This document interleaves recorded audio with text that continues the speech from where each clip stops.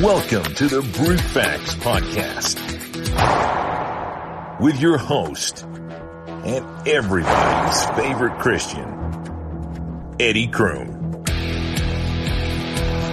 Don't forget to like and subscribe to the channel and hit that notification bell for future content.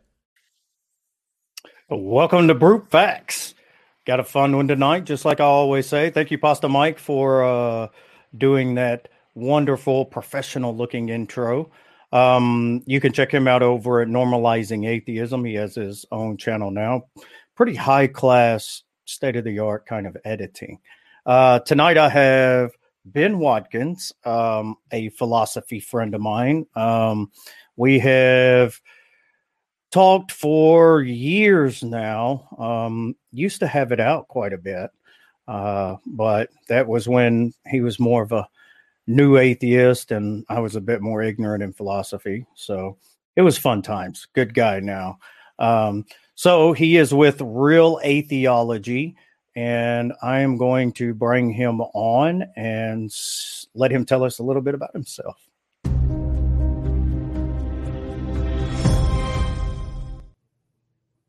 How's it going, Ben? I cannot hear you. All right. Can you hear me? Yeah, I can hear you. Okay. Go to your, I think where it says cam and mic, and then audio, and see what your output is for speakers, and make sure it's on. Oh yeah, he can't hear me. Let me. Can you hear me? I cannot hear you. Yeah, 1 second.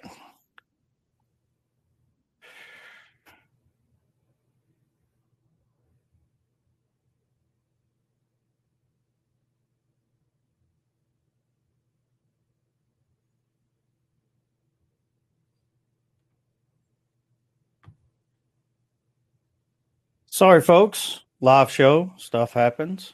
I'm going to bounce him out real quick and see if I can get him set up. It was working before we started. I'm not sure why it's not working now. Let's see. Can you hear me now?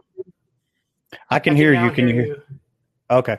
Do you have some headphone? Okay. Do you have some headphones? Because they say that there's a pretty bad echo on your end.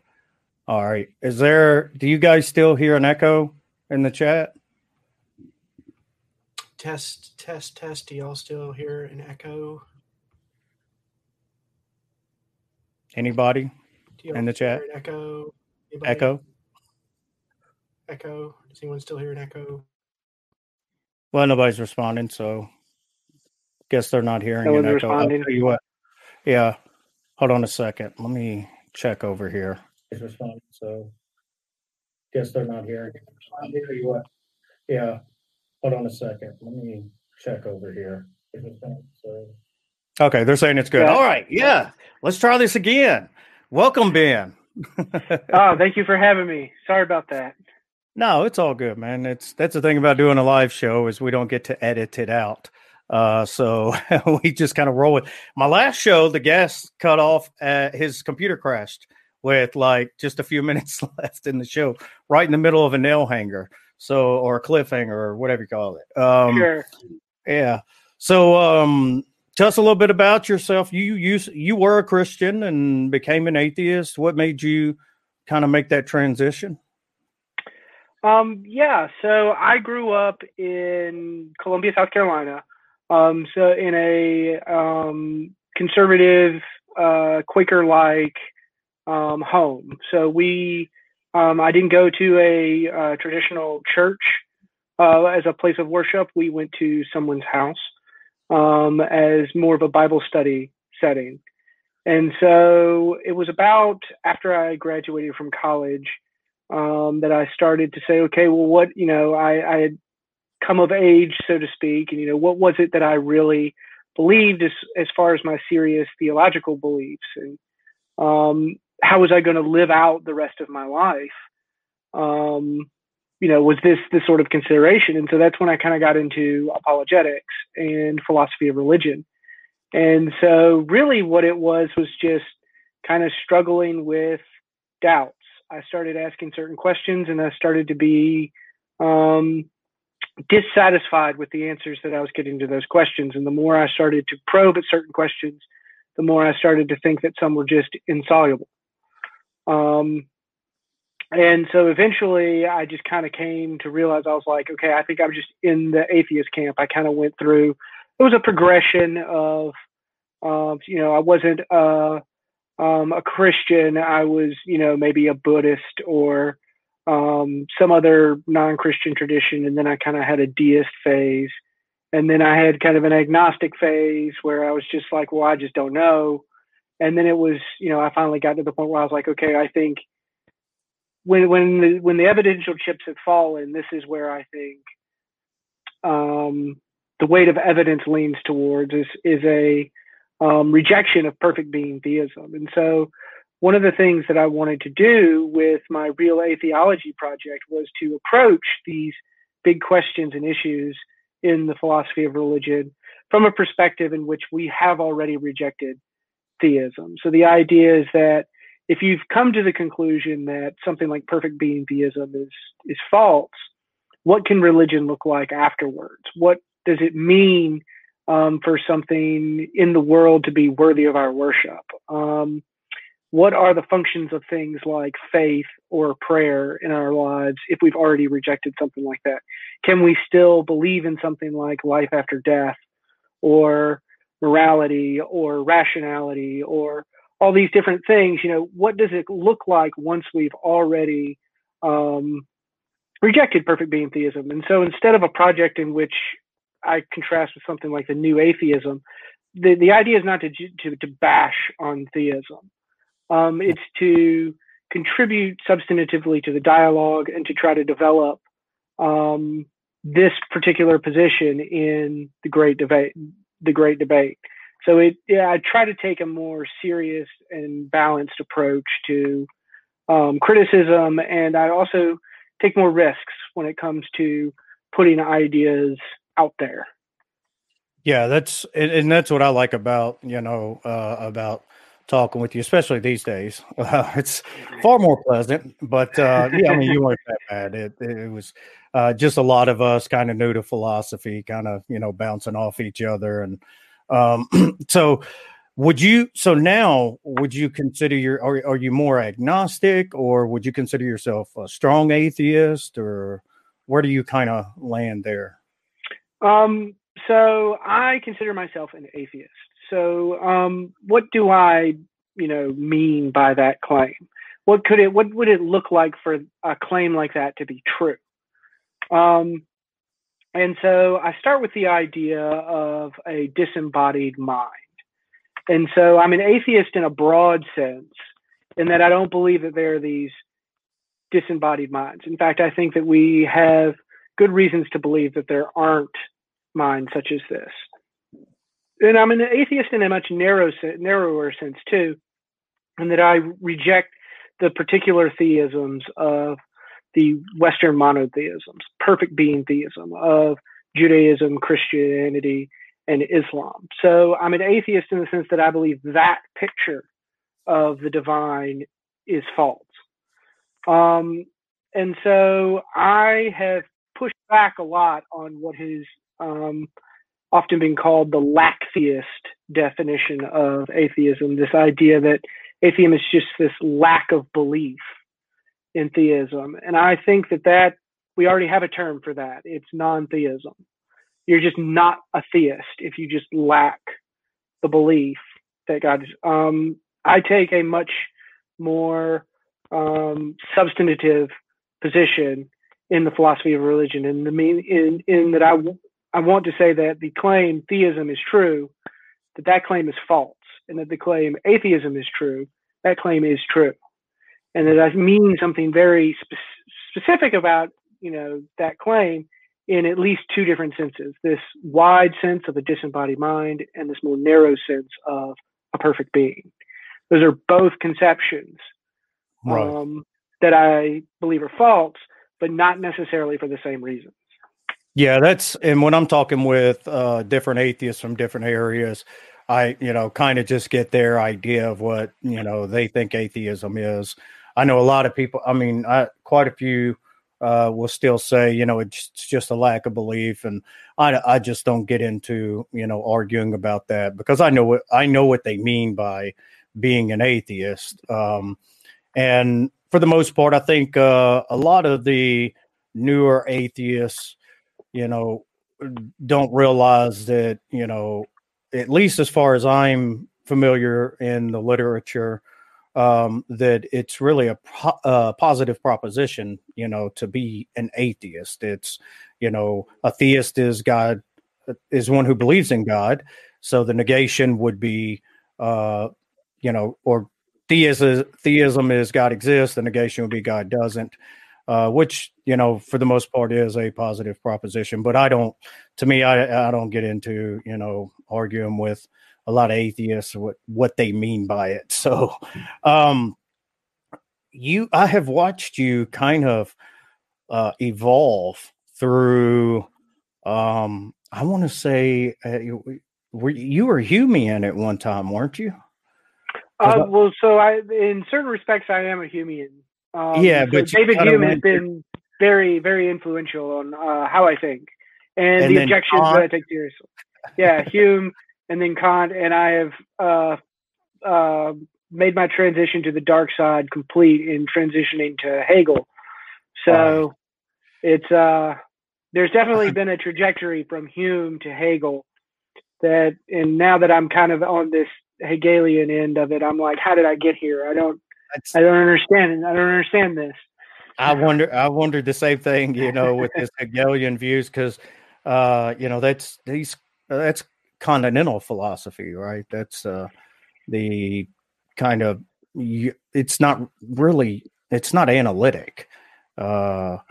It's really just, it's one of those. So if you had said this claim, 20 years ago, you would have been spot on. It would have been this idea that, or maybe more like 30 years ago, but it was this idea that Hegel was kind of this relic of the past that was relegated to this continental tradition of philosophy. But Hegel has had something of a resurgence since the 1980s, 1990s. So in the analytic tradition, though he is still widely despised and something of a very small minority among analytic philosophers who really even take him seriously or think that he has anything interesting to add to something like the analytic tradition. Yeah, it's funny because it's if you want to be a philosopher to be remembered, just be as abstract as possible, and then have about 15 books written about what you really meant. And that's what I've seen about. There's really some irony here because I consider myself an analytic in the sense that I was brought up in the analytic tradition. I write in the analytic tradition. I work in an analytic tradition. And so I put a great deal of emphasis on clarity and brevity of thought. And those are just not Kant and Hegel. Like, how did I end up in this camp? Like, how is it that I was, because when I started my philosophical journey, I was very much opposed to the Platonic, Kantian, Hegelian part of the tradition, the rationalist sort of. And perhaps that was bias from, reading, I started my journey with Bertrand Russell's A History of Philosophy. So I'm sure he poisoned the well a little bit there. There might be all kinds of reasons why I just had this, I just didn't get them. And now if you were to ask, like Plato, Kant, and Hegel are like the figures that I turn to, and Hume as well. They're just figures that when I'm developing my own thoughts, it's just very easy to reference them. It's very easy to use their material. It's very easy to just pick up the themes that they gave us and examine certain questions in very interesting ways. And so while I don't agree with any of them on everything, certainly not everything, there are certain themes to each thinker that I really appreciate, that I think that were very revolutionary in the history of thought in thinking about these, in that they shifted the way in which we think about some of these questions. And I think people ask, does philosophy make progress? And I think the answer is yes. It might be rare. It's not the same way in which something like the natural sciences make progress, but it does make progress. Our concepts do get better, and that process of doing it is what drives, I think, things like the natural sciences and history, right, and things like economics. I think all of these things built on humanities, the humanities are built on these sorts of types of inquiry. So, yeah, and I've talked with you at length, even preparing for a debate, with ethics, and that seems to be an area that you enjoy the most. Is that kind of you still do a lot of the ethical philosophies, or? Oh, absolutely. So I started my journey in philosophy as a whole in philosophy of religion, which is just a great place to start your philosophical journey because it touches on so many different areas. And one of those areas was moral philosophy, or what's called ethics. And so while I was going through this philosophy of religion phase, I was also had entangled with it this moral philosophy phase, where I really got into questions of applied ethics, of normative ethics, and of meta ethics, and trying to articulate my own view, because I had certain intuitions that I had worked with and others that I had kind of worked away. I was like, I thought, okay, I think this might be the case. And then I worked through those intuitions and realized that they were confused and mistaken. And then I worked out other intuitions. I was like, okay, I think these are the ones, this is where I think things are going. And so really developed within the philosophy of religion my own way of approaching what I call the moral, or what is often called the moral argument for the existence of God and its relationship to an atheological argument, the problem of evil. And so one of the themes that you'll find in apologetics discussions is that the status of morality becomes quite a focal point of discussion. A lot of things are said to turn on this idea of the status of morality, whether it's has a subjective foundation or this more robustly objective foundation. And so the answer to that question is supposed to have really, really big implications for the philosophy of religion for both sides. The theist wants to argue that this idea of an objective morality, this idea of having a real, realist view of morality, is going to require something like God, whereas the atheologian is going to say, look, because there are these things that matter in the world in this robustly objective sense, this implies that there is no perfect being, because if there was a perfect being, there wouldn't be these kinds of horrible evils that we observe in the world. And so the idea of the relationship, the intersection of this dialectic, that's where I found myself most interested, in the sense that I think there's a wide range of ways in which someone in my camp who is a secular moral realist has a lot of room to affect the dialogue, to really come in and help us see certain things from interesting perspectives. So, for example, to come back to Plato, there's a famous dialogue called the Euthyphro dilemma. And so there's controversy within the dialectic between apologists and atheologians of what exactly the Euthyphro dilemma is and what exactly the implications of it are. And so I give a secular realist interpretation of the Euthyphro dilemma. And so I think that my way of characterizing the dilemma and teasing out the implications of it are better than the apologists' approach to it in trying to split the horns of the dilemma and to insist that it's a kind of false dilemma. So I think that I've provided at least some useful tools that I have gotten from elsewhere within my moral philosophy journey to, I think, can help us understand what's really going on here and why our conception of ethics should shift away from this theologically voluntarist idea of morality and more towards a more robustly objectivist, reason implying conception of morality. So the idea here is that the disagreement is conceptual. It's not merely that we're having a semantic disagreement. It's not merely that we're having a theoretical disagreement about the implications of certain theories. It's that there's a conceptual difference in what we think morality is. And so you're going to have to compare what these, how these two concepts approach these big questions. And so I found a lot of really interesting and I think fruitful conversation and dialogue to be had there.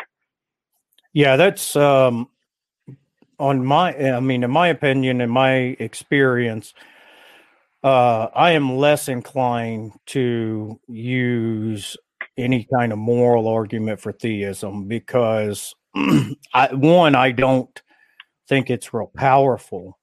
Two, there are so many different,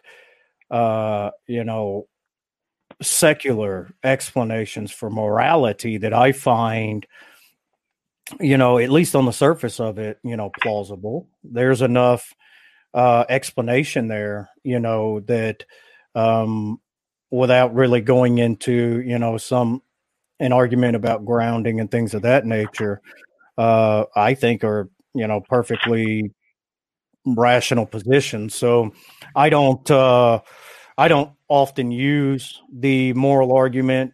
Of course, and I'm not an apologist. I consider myself a philosopher in philosophy of religion. I don't care for going around defending or trying to convert people and things like that. I mean, somebody asks me what I believe and why, I tell them, and that's kind of, my position. So, although I do like to debate time to time, that's a little fun.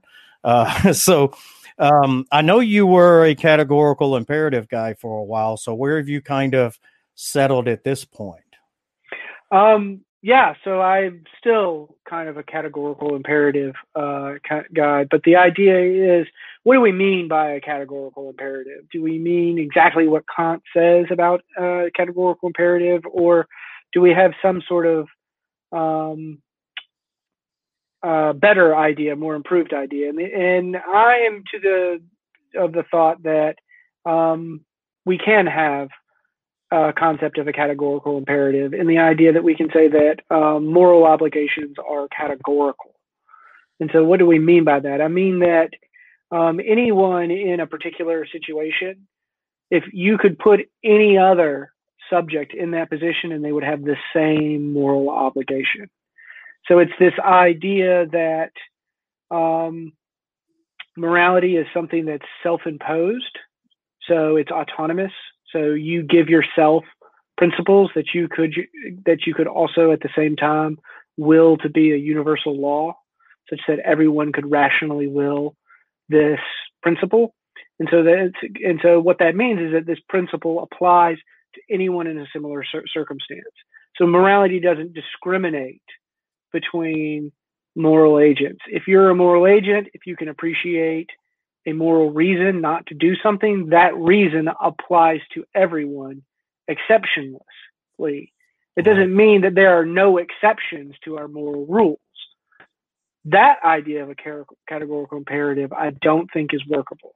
But the idea that morality applies to every agent in certain circumstances, regardless of who the agent is, I think that's the essence of a categorical imperative. So what would the $1 million question is, well, what would something like a categorical imperative look like? And I think it would look something like the idea that we should always treat someone in a way that they could rationally will. If you ever treated someone in a way, if they could not rationally contain the same aim in which you're using to treat them by, then it would always be wrong to treat someone in this way. And it would be wrong for anyone in a similar situation to treat someone in that way. And so a simple example could be something like torture. Someone could not rationally contain the end of being tortured for its own sake. So it would always be wrong to torture small children for fun. That would be something that would follow from the categorical imperative, because the principle "don't torture children merely for fun" is a principle that everyone could rationally will.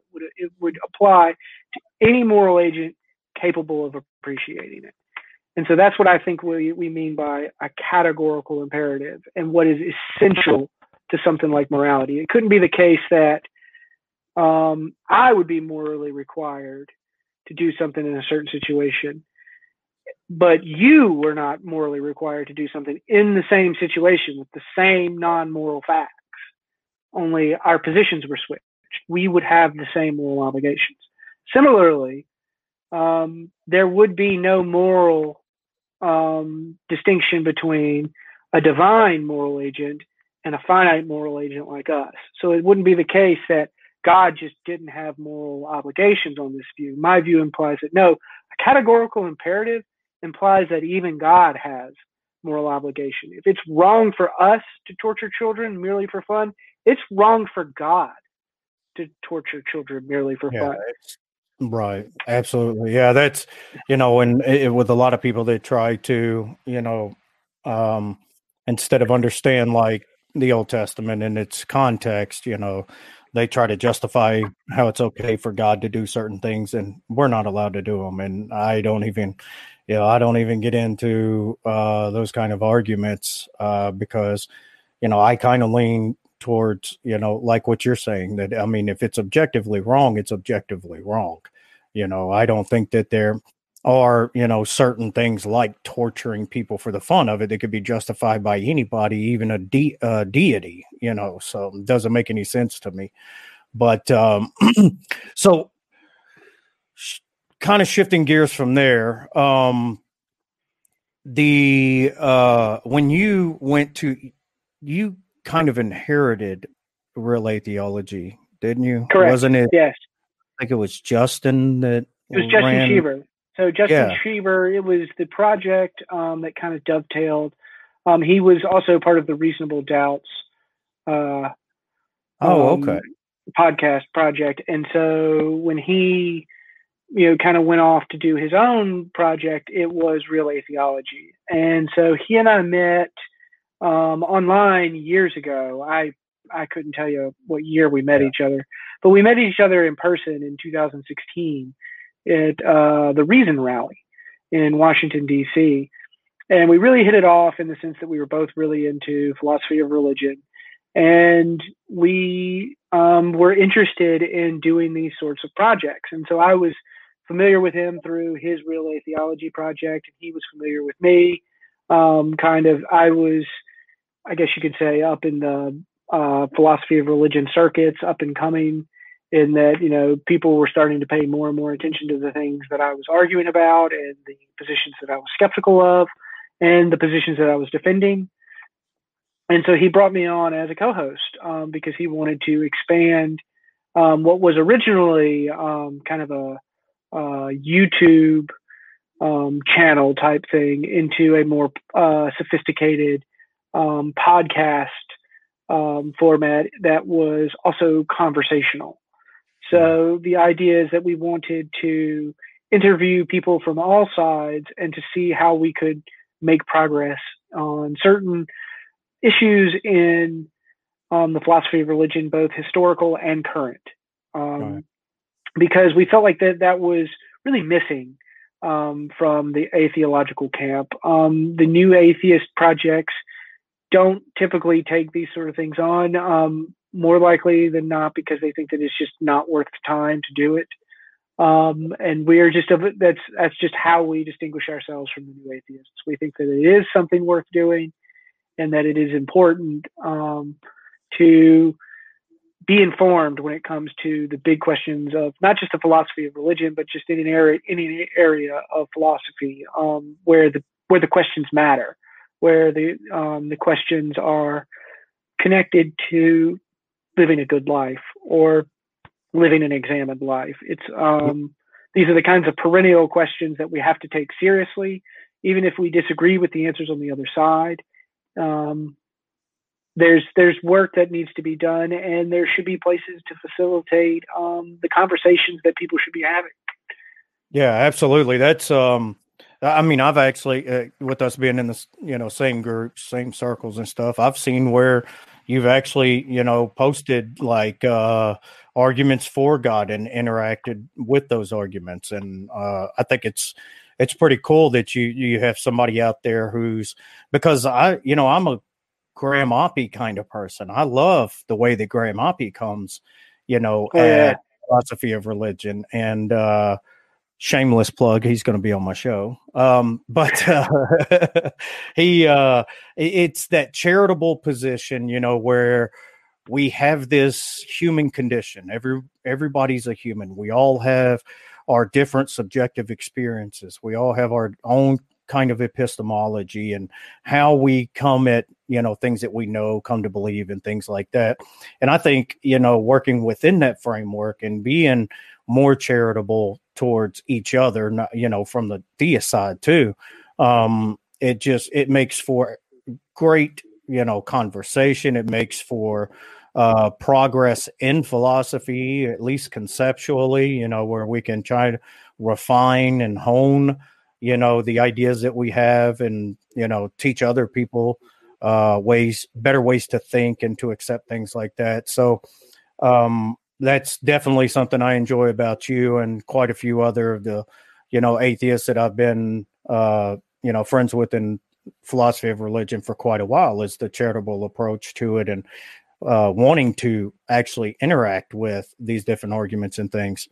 So when you took over, was Ben before there to begin with, or did he kind of come in and help you, or I don't remember. Yeah, so when Justin Cheever decided to step back and pursue higher education and kind of go a different direction, I brought in Ben Bavar and John Lapolito as co-hosts, and John Lapolito has also since left the project to focus more on family stuff. And so I have since brought on my good friend Ryan Downey. Yeah, I like Ryan. Yeah, so Ryan Downey is kind of our third partner in crime, and then we've got a couple people that are working behind the scenes as well that don't really help out so much as far as hosting the show, but more in just the research we're doing. So really, it's kind of a book club. My project is a book club that draws from multiple pools of people, and then we just put in podcast form the results of that book club. Kind of like what things were interesting to us, and what areas of dialogue that we have that we find interesting, and put them out there for other people to dialogue about and reflect about, to see if because again, we think that this is. We don't have the new atheist approach of being like, there is no evidence for God and there are no good arguments for God. Like, look, there are certain considerations that could be considered evidence for God, and there are super interesting arguments for God, and there's just even thinking about them in general makes us better thinkers in general, because it challenges us in certain ways. So to give an example, I'm getting ready to do a discussion with my good friend Travis Worth on the fine-tuning argument.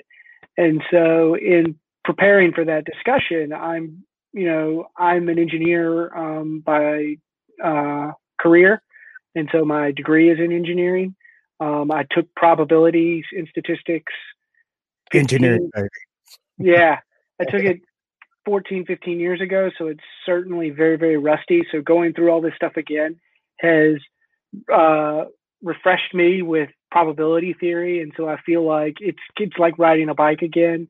I'm like, oh, okay, yeah, I remember that. And like, I'm finding myself being able to read certain things much faster than whereas before I was having to stop and look certain things up or stop and think about, the relationship between certain concept. Okay, well, this refers to this concept and it's related to this one. Now I can just kind of read it naturally. And so that it has to be good for at least that. Yeah, exactly. I actually, even at my age, I just enrolled to complete engineering degree, mechanical engineering, because that's what my undergrad is mechanical. We're a strange breed for sure. It's but I've dealt with I started out in HVAC and then went over to working on battery backup systems for data centers. So I have a lot of electrical background and mechanical background, so it's natural. And I was hoping to maybe be able to flip over and pursue philosophy, once I get that secured. So, but enough about me. With the I do want to come back to that fine tuning because Travis had said something about it in the chat. But something interesting that you said that I would like to, really make it good and clear. And that's one of the things, like when I'm talking with, newer atheists and things like that, it's, I try to get them to understand, you don't have to say there's no evidence for God. You can absolutely admit that there's possible evidence, or some things may seem to point towards a God, and that doesn't really, harm your position nor give credence to, the other position if you are, so reluctant to consider that side or came from that side. So what would you think? I mean, in your opinion, what is the strongest arguments for theism? Looking at it from, your point of view. So, from my point of view, I see the arguments for the existence of God in a broad category of different arguments that are all themselves have families of arguments. And so the ones that are most often cited are the cosmological argument, the teleological argument, the ontological argument, and the moral argument. And I think that the ontological argument is a completely useless piece of natural theology. So I've been pushed pretty heavily on this. I don't think that the ontological argument is really a serious piece of natural theology. And now there's plenty of people that disagree with me, and they think that I move too fast in my criticisms of the ontological argument and that I should take it more seriously.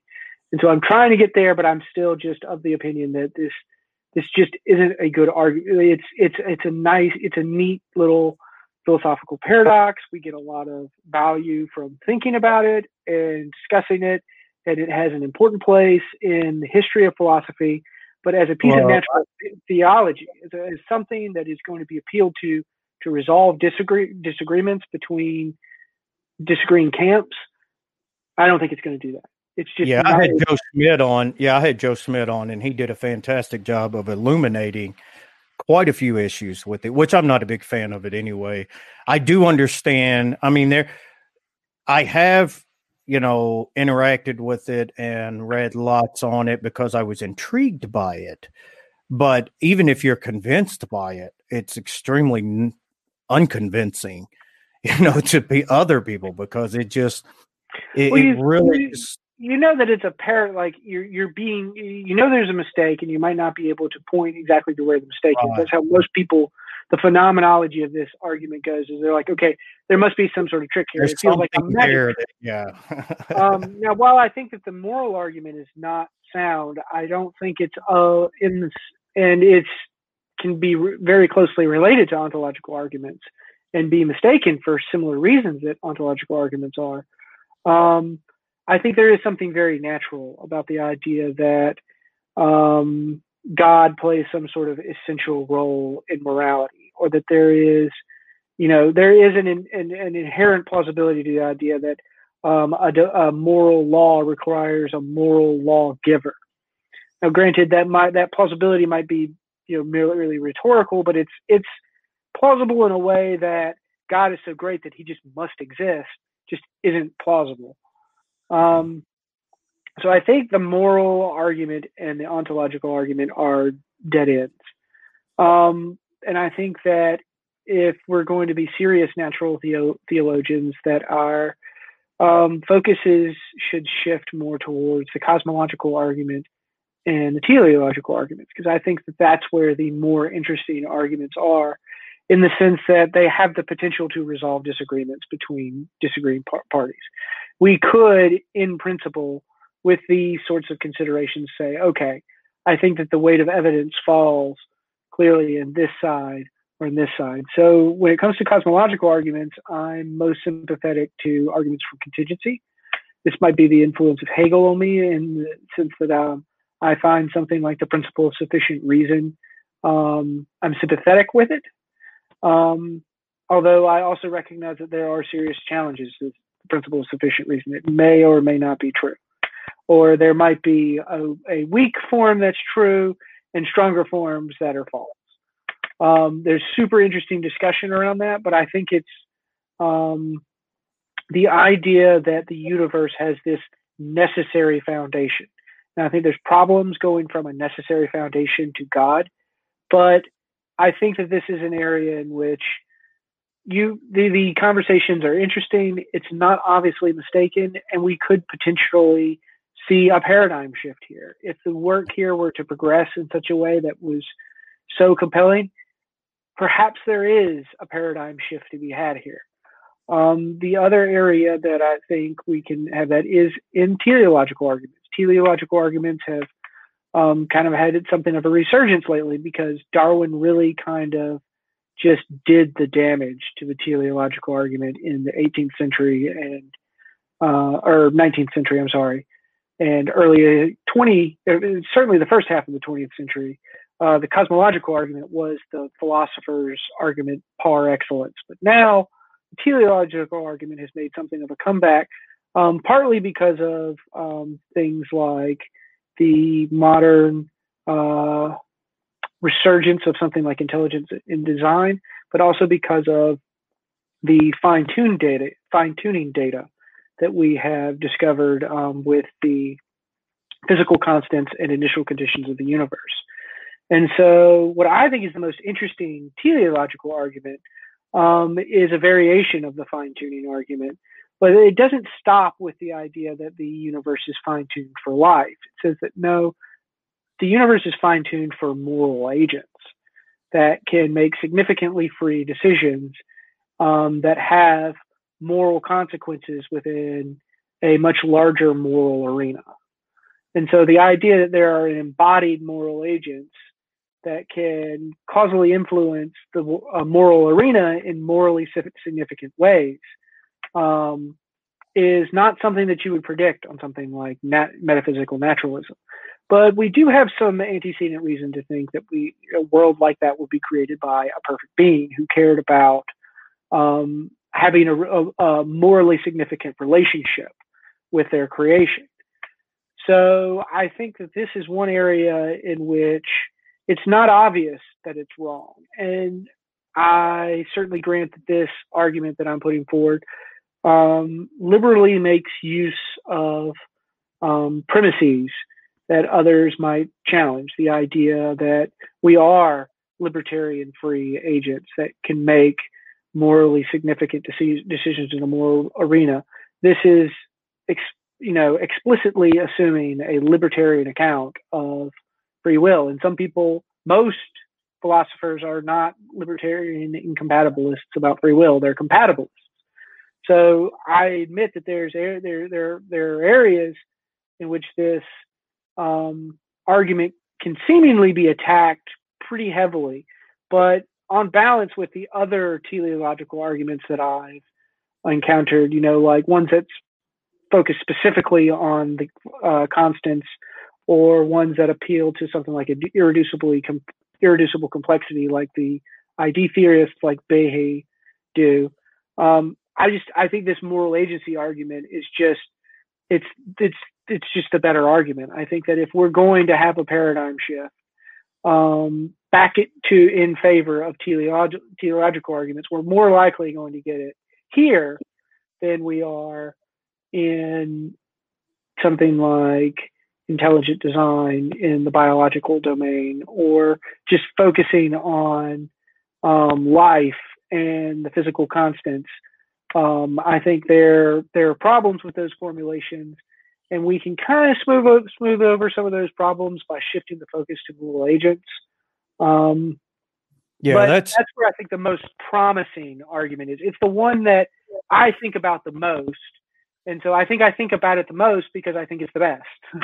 Yeah, and it's funny because you and I are almost dead on par, because a lot of people who know me have often heard me say, if I wasn't convinced by, the truth of Christianity, I would at least be a deist. And the reason being is because of the modal contingency, and mainly the modal contingency argument and the fine-tuning argument, more like along the lines of what Luke Barnes presents, focusing on, the fine-tuning for carbon life and not so much the intelligent design argument.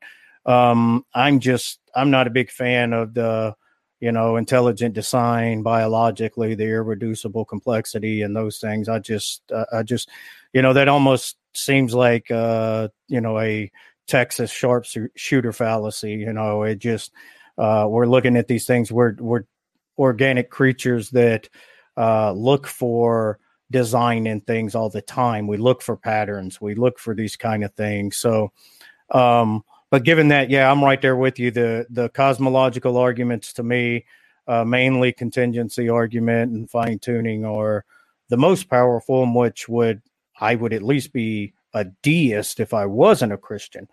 But I'd like to know what you were talking about, the moral agency from teleology. Can you touch on that a little more?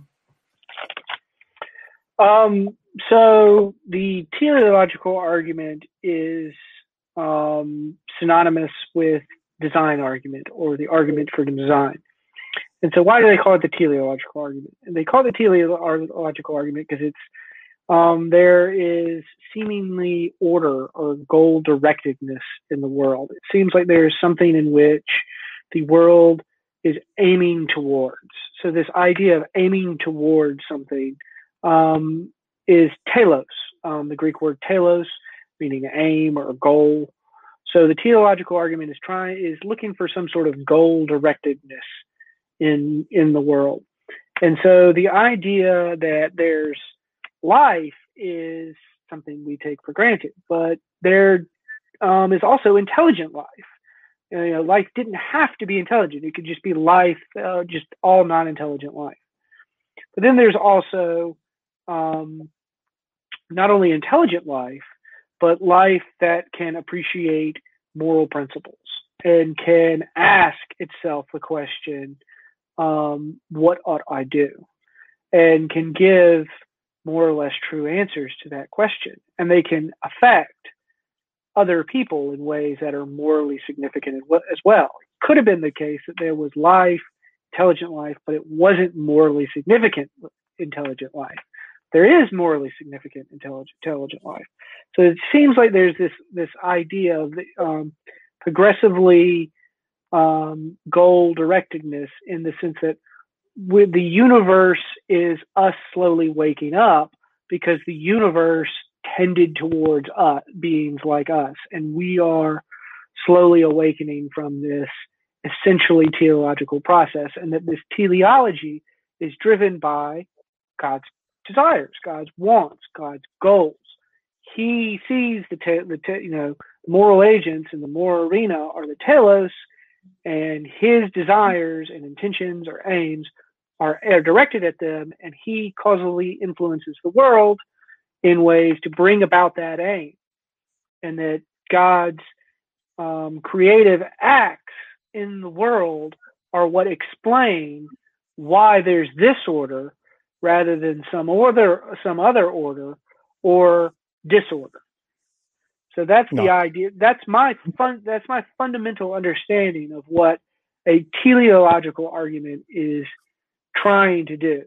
And so the telos on the argument that I most sympathize with, moral agency, sees that moral agency and that moral arena in which we focus in. So I don't necessarily think that the constants being fine-tuned are evidence for theism, but we can say on something like single universe naturalism, where there's only our observable universe, we can say that, look, these conditions are very, very, very improbable.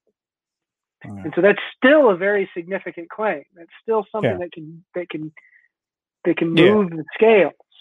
Yeah, especially if something like a multiverse theory, was true, or we found some type of evidence for it, then it would definitely put a significant blow to just the fine-tuning aspect of it. So would that be something that could tie in? So that's I think that's one of the more interesting areas of that particular discussion, and one that atheists don't necessarily engage with like they should.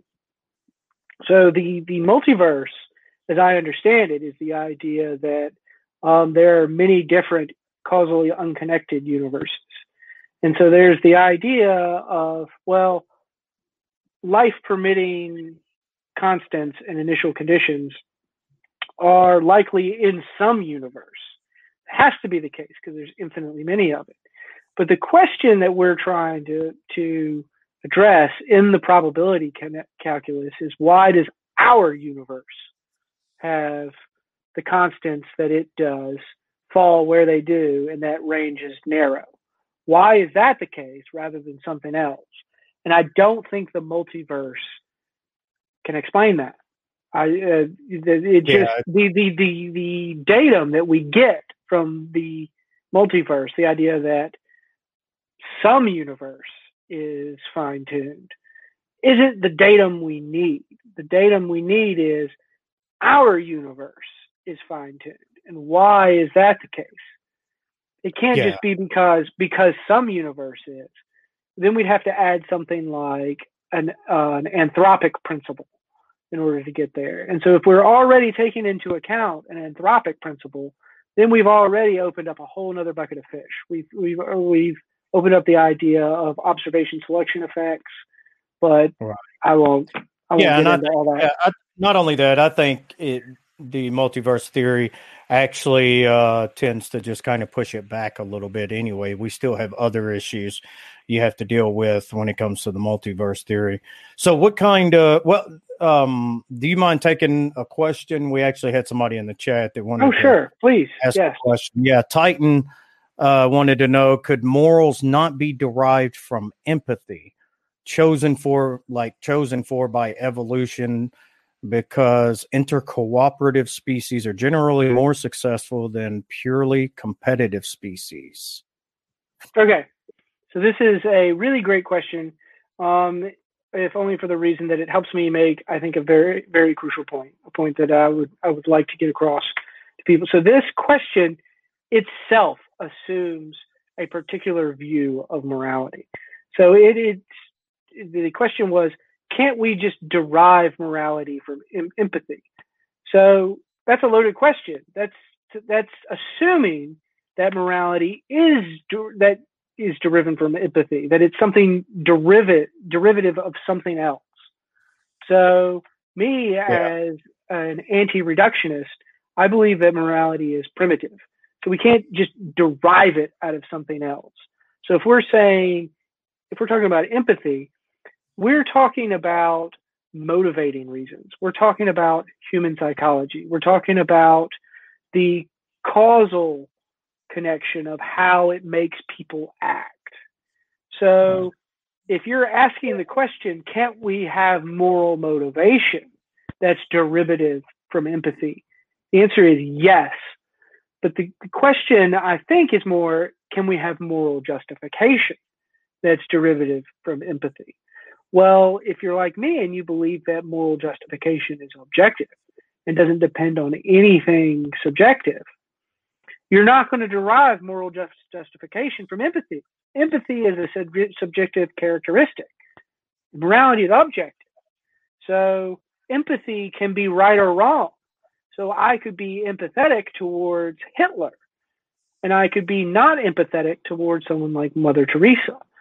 That empathy would just be mistaken because I might be morally motivated, but I'm morally motivated in ways that are unjustified or that are morally objectionable.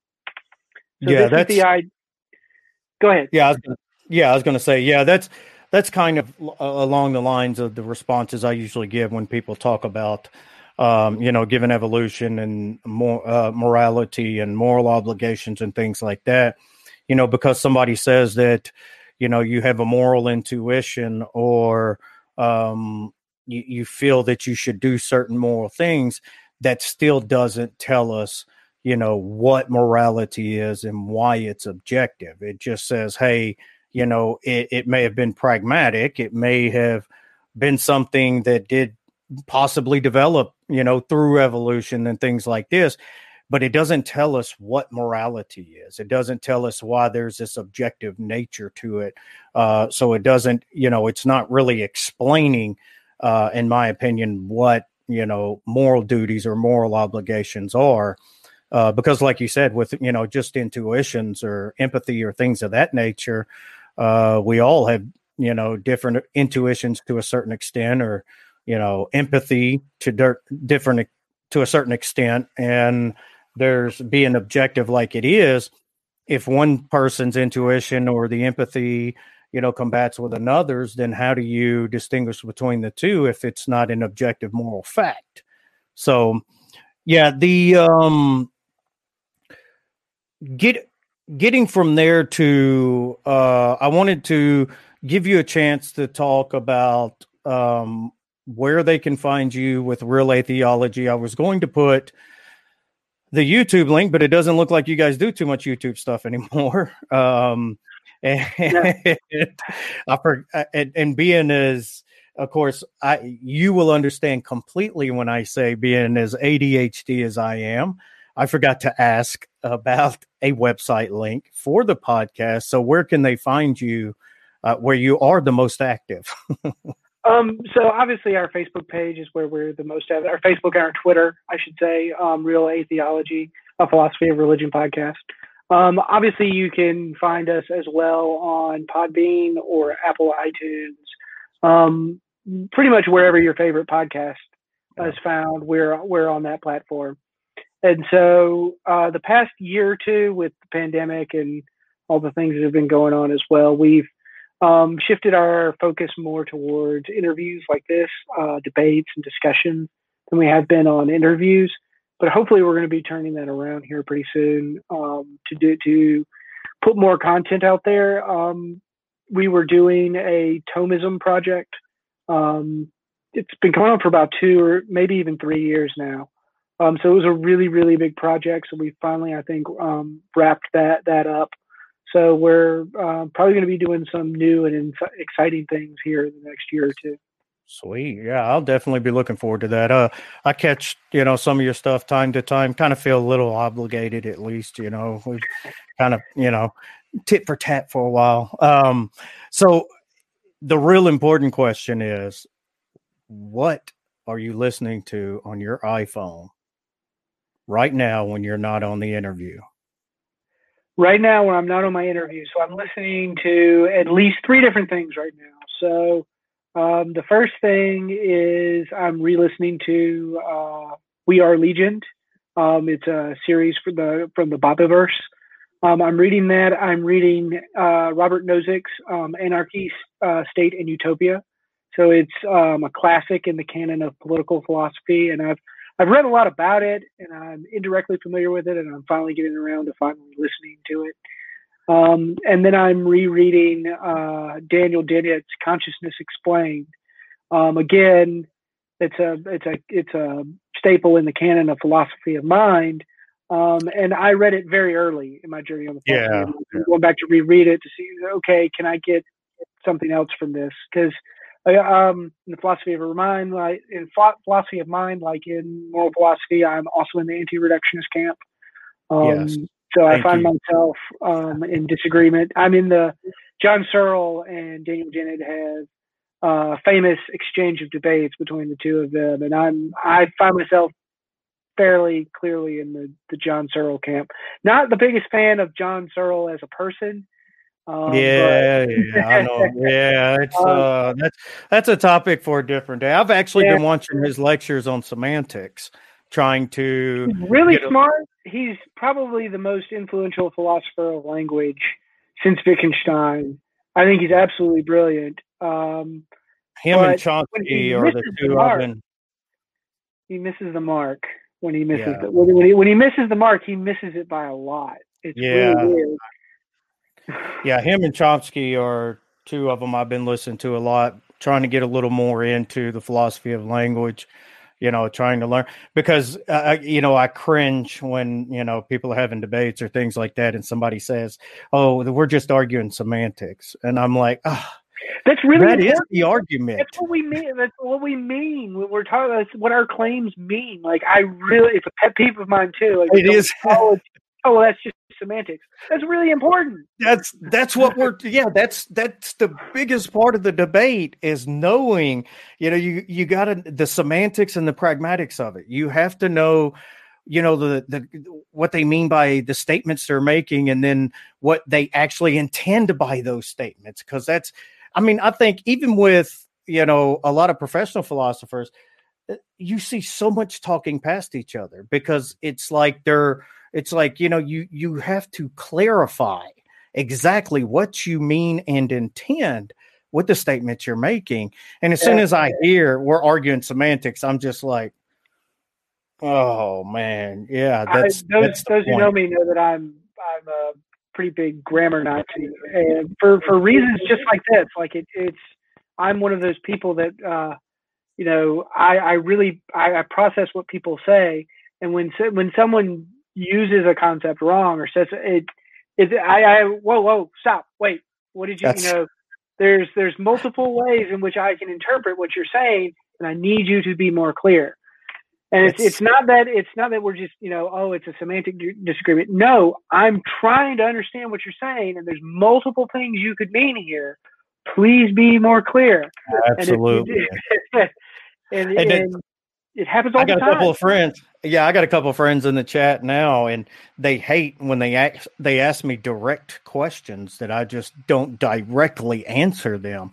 And I'm like, some of these questions you don't ask a philosopher and expect an immediate answer. Philosophers are aware of the conceptual confusion on a lot of these issues too. Like, philosophers are notorious for trying to make things more clear, but in doing so, making things much more confused and muddled. Yes. And the reason that paradox exists is because most people are very, very conceptually confused about the questions that they're asking and the answers that they expect other people to be able to answer. And to weed through those conceptual confusions takes time. It's very difficult. It's a skill that is developed over time.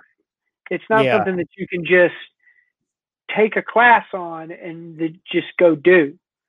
Yeah, I can't count how many times I've been asked, so why do you believe? And I'm just like thinking for a second at the easiest possible way to answer it. And I'm just like, it's not a simple answer. It's, it's going, we're going to have to flesh this out. No, I just need to know why you believe. And it doesn't take this elaborate answer. I'm an atheist, but if I hear two people ask, does God exist? And one of them says, no. And the other one says, well, what do you mean by God? I'm more inclined, like, I want to hear what the guy who's like, he's the one that recognizes, like, this is a big question. So it's really going to depend. Like, you're expecting an answer. The only way I can give you the answer that you're expecting in a way that's going to make sense to you is if we're using the same concepts.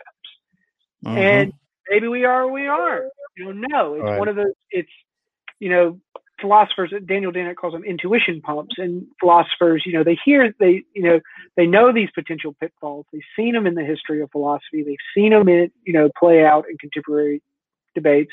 And so when They come up again. They go, ding.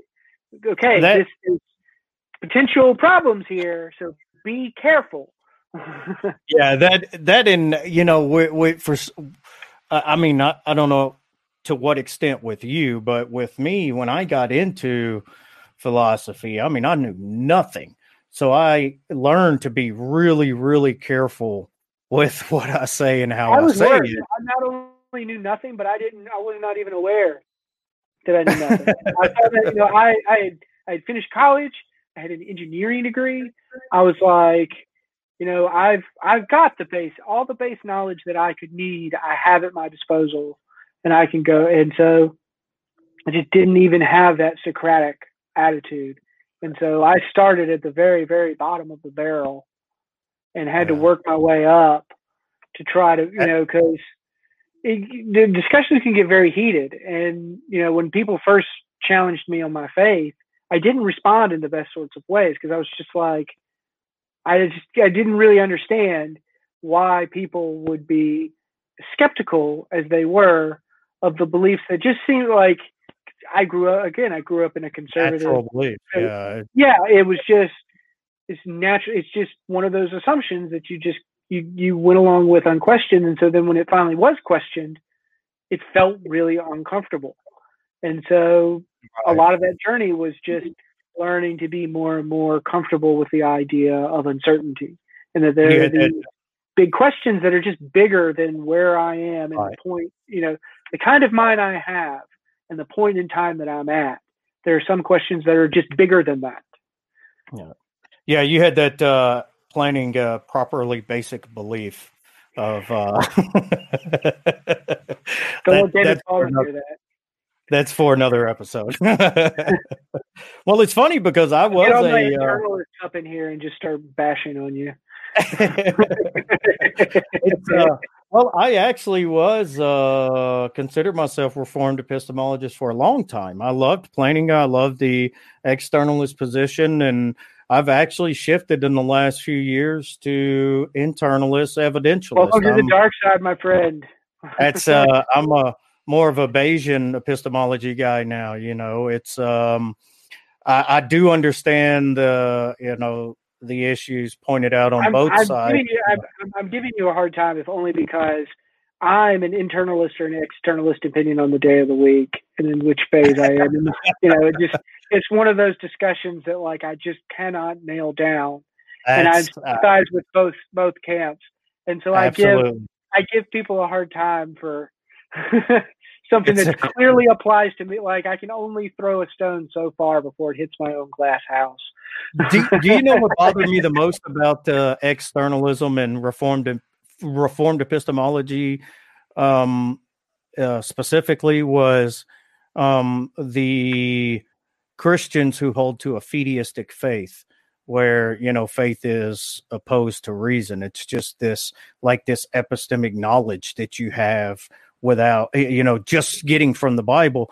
I thought that it, to me, it gave, it's not the main reason I got away from it, but it was one of the big issues I had with it. It allowed them to be warranted in their, beliefs that they had, because when you hold to, you can actually defend a fideistic kind of faith using Reformed epistemology, because of, and of course it's not justified. It's just warranted a weaker claim on it. So that was one of the big things that I was just like, I'm not going to give these epistemic lazy people a reason to, say that they're warranted in this, this idea of faith that they have, where they just take things that the Bible says is true. And that's another episode too. So, yeah, I moved over to the dark side. You could really get yourself into a rabbit hole here if you're not careful, because this is where I bring, how has Hegel been influential on me? It's trying to address these issues, this internalist,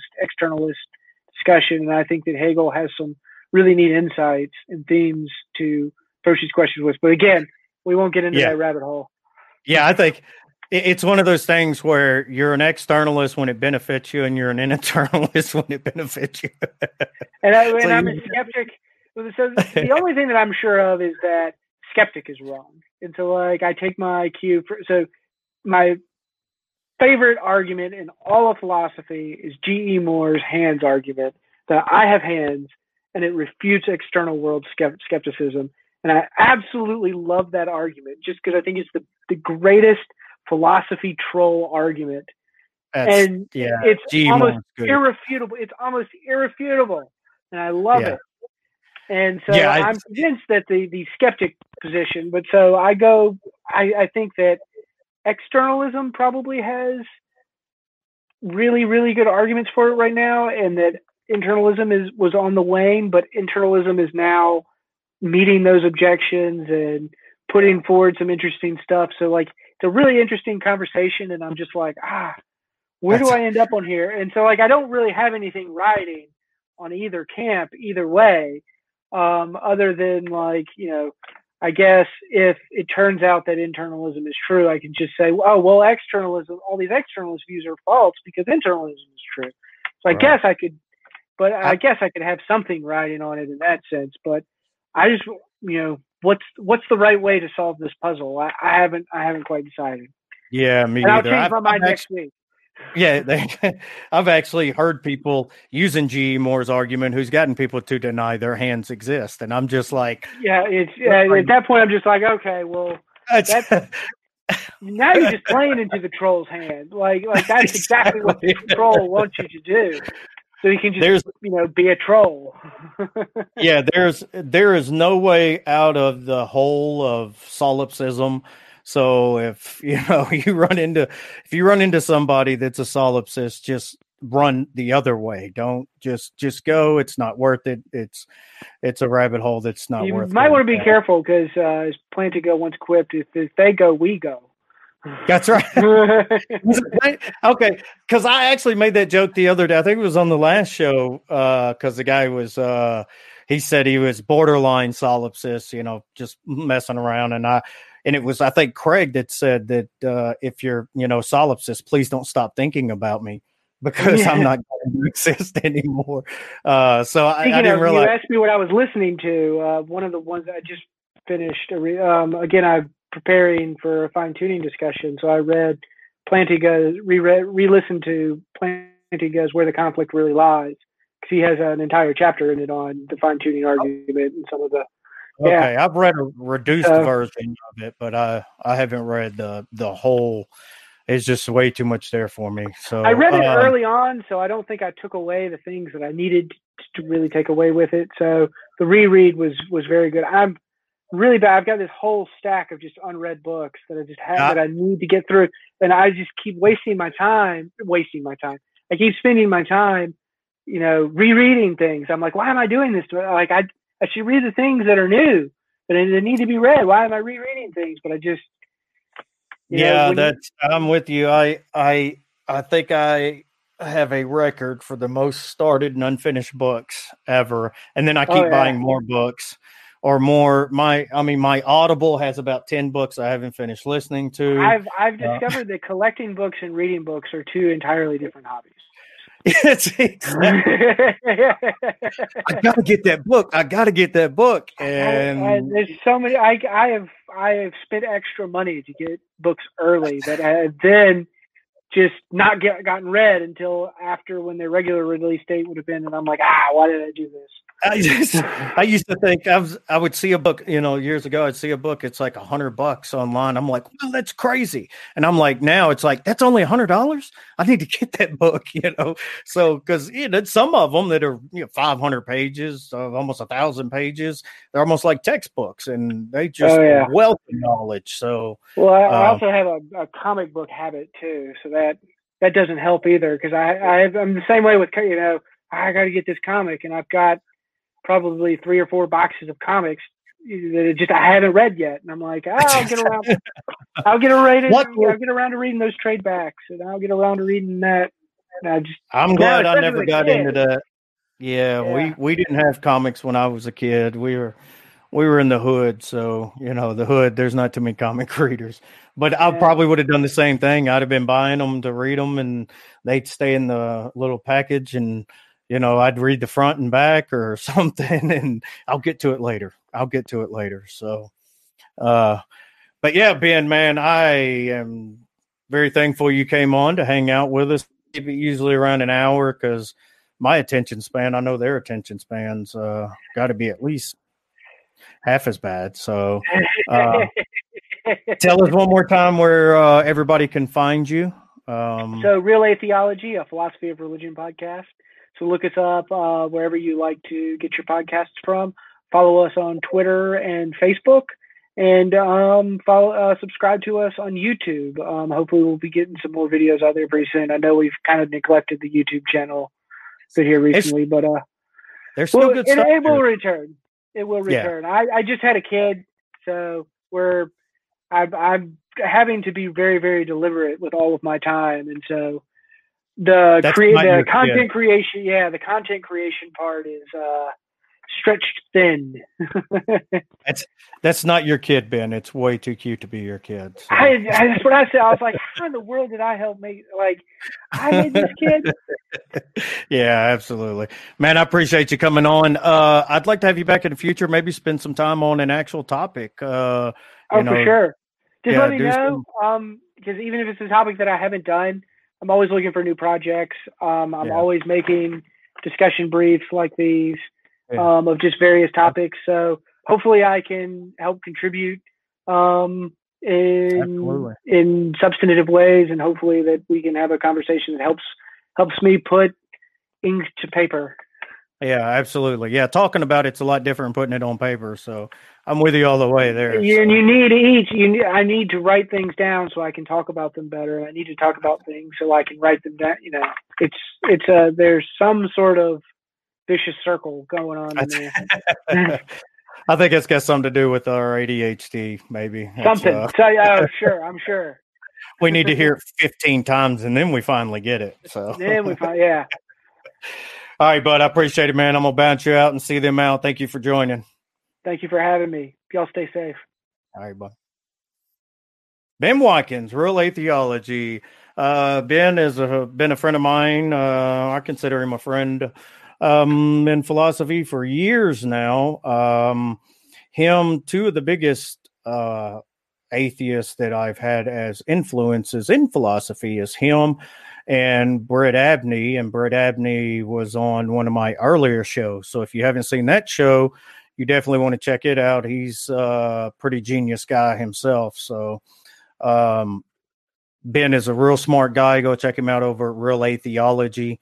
And I thank everybody for joining us tonight. Sorry for the technical difficulties earlier. It was one of those days. It's been one of those weeks. We are going to have Murder Shed Steve back to finish up the cliffhanger story that he was going to share with us. Not sure when that'll be yet, but it'll be pretty soon. So appreciate you joining us. We'll be back, I believe, Tuesday night, 7 p.m. I'm not sure exactly who the guest is yet. I have somebody I think is confirmed, but I will release the information on it, and you will know then. Thank you, guys.